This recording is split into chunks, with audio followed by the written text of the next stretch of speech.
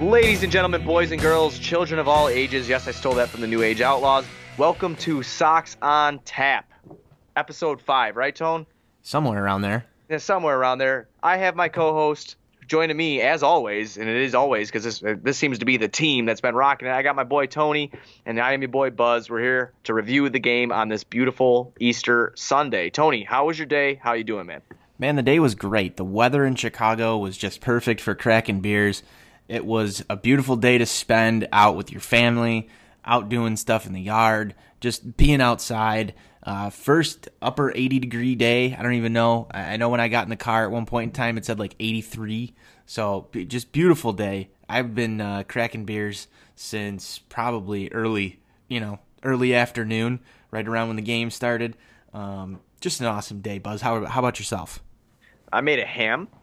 We made eggs. And my family came over in the morning, and then we went to the wife's family in the afternoon. I did start drinking when I got home, so I just literally started drinking, kick back couple, help myself relax, have some ham for leftovers, and then watch some TV, to bring it on home tonight here, and then start, next week. But yeah, my day was pretty good in general. My kid did a Easter egg hunt, and she made $4, so that was good. Yeah. I think both of my kids made off with about $3 today. Hell so yeah. Hey, they're gonna sack that money away and hopefully spend it wisely. Don't spend it all on one free agent, Buzz. Yeah, I'll try not to. I can't. I like that. Don't spend it all in one place. Yep. All right. Well, getting into the game, man, it was a 4-3 loss to Detroit. We dropped 2 out of 3. It was supposed to be a 4-game set, but Saturday's game, as you know, Bud, got rained out. Today, Ronaldo gets the loss. Not a terrible outing out of Ronaldo today, really. I mean, he let up 7 hits in 6 innings, 2 earned runs. He did fan 8 though. 105 pitches for him today. Dropped the ERA a little bit down to a 7.46. As far as the pitching goes today, Ronaldo didn't do too bad. It was just the run support didn't come till late, and by then it was too far gone. What did you think about Ronaldo's? Theme. Yeah, it's a common theme with Ronaldo, as we call him on Shy Sox Weekly, the heir to the throne of Jose Quintana. He just never seems to get that run support. I don't know what it is about the White Sox, but they just love to not give run support to some of their better pitchers. I know you and I talked about Reynaldo Lopez before on Sox on Tap, and I told you, he's going to be a reliever someday. This is one of those starts where, Reynaldo proves me wrong. 6 innings, 7 hits. It's not bad. The strikeouts were there, though. He made it through the order a couple of times. So that's what you like to see. And, he held the game within reach of this White Sox offense. But I did say on Friday, I believe when we last spoke, that this game today was going to be more of a pitcher's duel. And it turned out to be that. Exactly. Low-scoring ball game in comparison to what we've seen from some of these other games that the Sox have played in. The offense just wasn't there. I really liked what I saw from Ronaldo, though. This is, he kept the team in the ballgame, and that's all I've got to hang my hat on at the end of the day, is that had the offense been there for him, that's probably a win that we're talking about. But yeah, absolutely. I mean, and the thing is that, like you said, Ronaldo really did keep us in the game because the Sox could only muster up 2 hits in 5 innings against Daniel Norris today. He fanned 6 in 5 innings and had 1 walk, 79 pitches for him. It was hard. The offense didn't come to life like I wanted it to today. But the core guys again, though, man, except Eloy, unfortunately. But the core guys got hits today. Tim Anderson with another hit, and it was a very clutch hit. Drove in an RBI. Luis Garcia with another great a great game. He, got an RBI when we needed it. Yoan Moncada had a hit. He did strike out twice as well as Eloy did. Eloy just keeps chasing those sliders, man. It's like he's going to White Castle, brother. Mr. Cordell also got a hit too. I know, and I picked him up in fantasy, so I was very excited about that. I got to play him today. Cordell, I'm telling you what, man, I'm gonna hitch to that wagon right now. You heard it here, first, folks. I am hitching my wagon to Ryan Cordell, and I think that he is going to be a surprisingly fun player. I think the talent is gonna be there, and I think that he is going to become a fan favorite. Much like Palka did last year. I don't know if it'll get to that extreme, but I think a lot of people are going to be happy with Ryan Cordell batting .438. He just seems to be able to put the bat in the ball, and he scored a run today as well. So I was pretty excited about that. But the run support came a little too late there, Tony. It didn't come until about the 7th inning, 8th inning there. Unfortunately, and we weren't able to capitalize. Here's another thing that I've been watching as a theme grow as the season goes on. Is the White Sox seem to love that Ricky's boys don't quit motto. We get to the 6th, 7th, even 8th inning, and then they start to put together some sort of run that just, and then we go, oh, Ricky's boys don't quit, and then we just don't finish off. We don't get to where we need to be, and it's just so tiresome, Buzz. I hate it. It's like you get right there, and the brass ring is right there, and then it's just like, oh, no. And, you fall short, Yeah, no, it's frustrating. I can't stand it because it's just, I feel like it further digs this hole where they stick with this motto of Ricky's boys don't quit. I'm not a big fan of that statement. I'm really not, because it just seems to come out in games like this. They just give you just enough to tease you and then not get to the finish line. And yeah, getting the 3 runs in the 8th inning, you're hitting the nail right on the head, buddy. Getting the 3 runs in the 8th inning and being down 4-3, and then we just can't capitalize at the top of the 9th just with 1 run. That sucked. Yeah, you need to be able to score runs early in ball games, and this team hasn't been able to do that at all yet. I don't know why that is. You saw the Yoan Moncada homer the other day. That was kind of just a one and done. They'll hit that solo shot. But I'd like to see the Sox come out in one of these games and actually just lay the offense on early and often. It's something that they'll have to work on, because going into these ball games, especially against divisional opponents, and just letting the other team kind of string that game along, especially when your pitcher's out there doing his job, that's just not good. It doesn't spell for long winning streaks. It doesn't spell wild card. It doesn't spell playoffs. I don't think we're really talking about that right now. It's really early in the year, but you start to notice trends of a team, and that's one of the things that I've noticed. And it kind of follows suit to what they were doing last year a little bit for a long stretch, is staying in these ball games, making them somewhat interesting, but not really getting that win. And I feel like they really need to build that winning culture. And these games like this one today, they really take away from a lot of that effort that I think that they've put into trying to build that winning culture. It's like you don't want to call it a must win, right? But it kind of is. You're right. Like, I 100% agree with you here. It's like it kind of is, because like when you bring up playoffs, buddy, like, to me, this division is so weird that you have that opportunity with this young team, and like you said, building confidence. You have that opportunity to reach for that. I'm gonna say it again, reach for that brass ring. And try to pull it down and try to take it as your own and get in the playoffs. I mean, we're 4 games under 500 now, sitting at 8-12. But I mean, we're still in reach if we can start stringing some games together, and we can, people are going to have to obviously hit besides Yoan and Tim. We're going to have to. Abreu's going to have to start hitting. Lurie's been doing, as we said on the last episode, he's been doing great, so we can't say anything about him.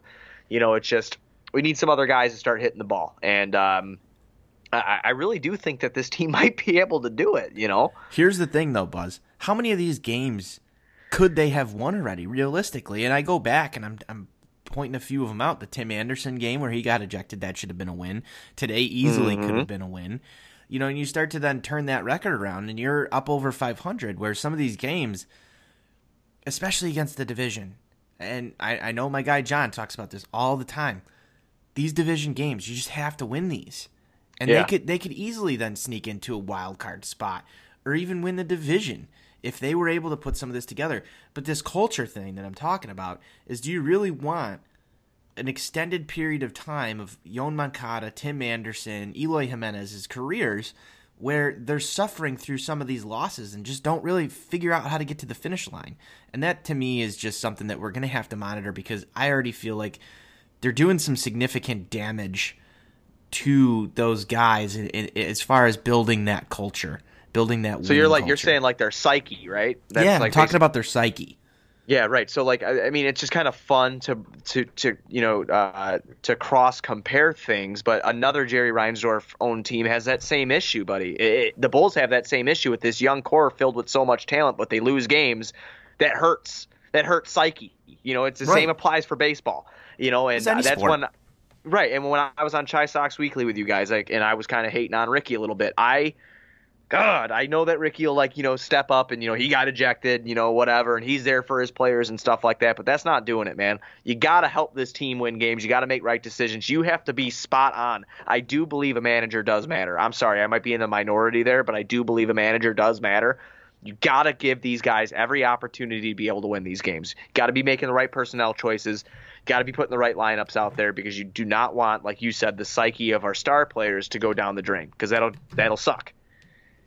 Yeah, and I mean, this is something that they're going to have to do if they want to be a perennial playoff team. They're going to have to get to a point where games like this, where your starting pitcher keeps you in the ball game and your offense gets those 3 runs back, you got to get that 4th run. How are you going to do it? And that's personnel. That's a little bit of luck mixed in there. There's a lot of things that go into it. But I'm tired of seeing the White Sox squander some of these chances. I don't know what the answer is completely, Buzz. If I did know the answer, I'd be coaching the White Sox, as would you. But right. At what point, and it's funny that you bring up the Bulls thing here, at what point do you think that they make that transition into a winning club? And do you think that they have the right personnel up front to do so? This is something that Johnny Nani and I have discussed with a fellow member of White Sox Twitter, Pete Hand. I don't know if you follow him. Aloha, Mr. Hand. He's one of the 108 ambassadors. He's done a little bit of work up in on the 108's website, a few blogs, a couple of live appearances, stuff like that.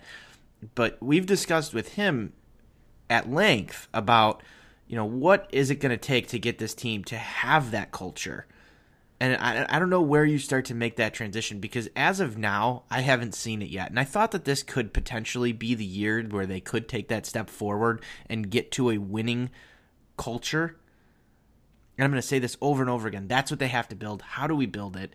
Because it's not like we just have Yoan Moncada and Tim Anderson on this team. You're starting to see these pieces come up. You're starting to have the Eloy Jimenez's. We're getting really close to seeing guys like Sebi Zavala, Zach Collins. We're starting to have some of these guys come up. Where does it turn? Where's that tipping point? Yeah, and that's a great point, man. But when you said the front office thing, like, do we have the right guys pulling the strings to make a winning culture? I can't answer that. But where I found solace the other day and where I kind of found peace, my 2 favorite players on this team have been acquired by Rick Hahn.